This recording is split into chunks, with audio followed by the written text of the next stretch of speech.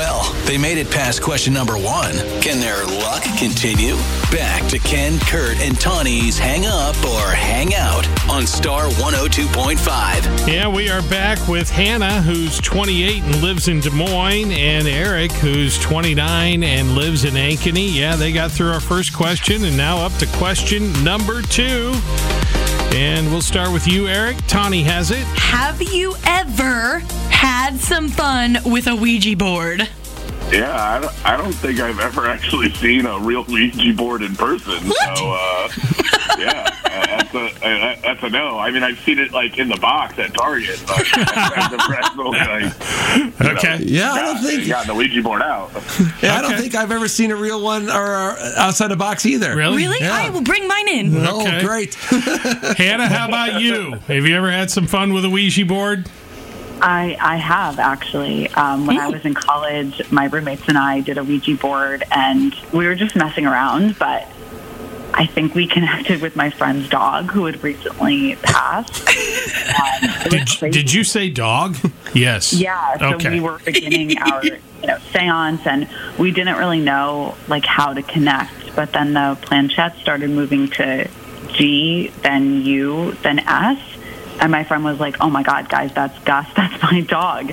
Her family dog had passed 5 months prior. And we started asking Gus questions, and we kept getting responses. Wait, what?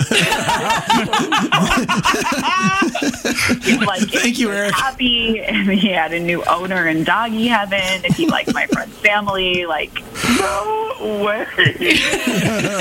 So dumb. I'm sorry, what?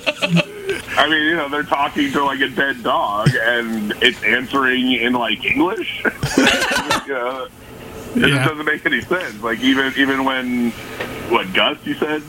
Yeah. Gus is the dog's name? Yes. Yeah, even when Gus was alive, he wouldn't be saying yes or no, but he becomes a quote-unquote spirit, and now he knows, perfect English? It's kind of funny, but it's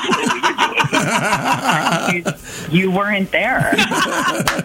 Yeah, and if I was, I probably would have said it was crazy back then, too.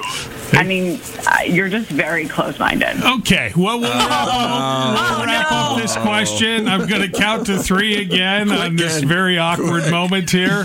If either of you wish to hang up, you can. Otherwise, we'll get to question 3. 1, 2, 3.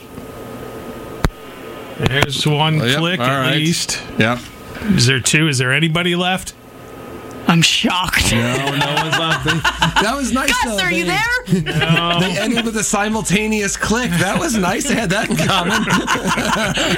They were both ready to hang up at the same time. It was going so well until the ghost of Gus showed up. Relive the dating drama. Hear Ken, Kurt, and Tawny's Hang Up or Hang Out anytime you want at star1025.com.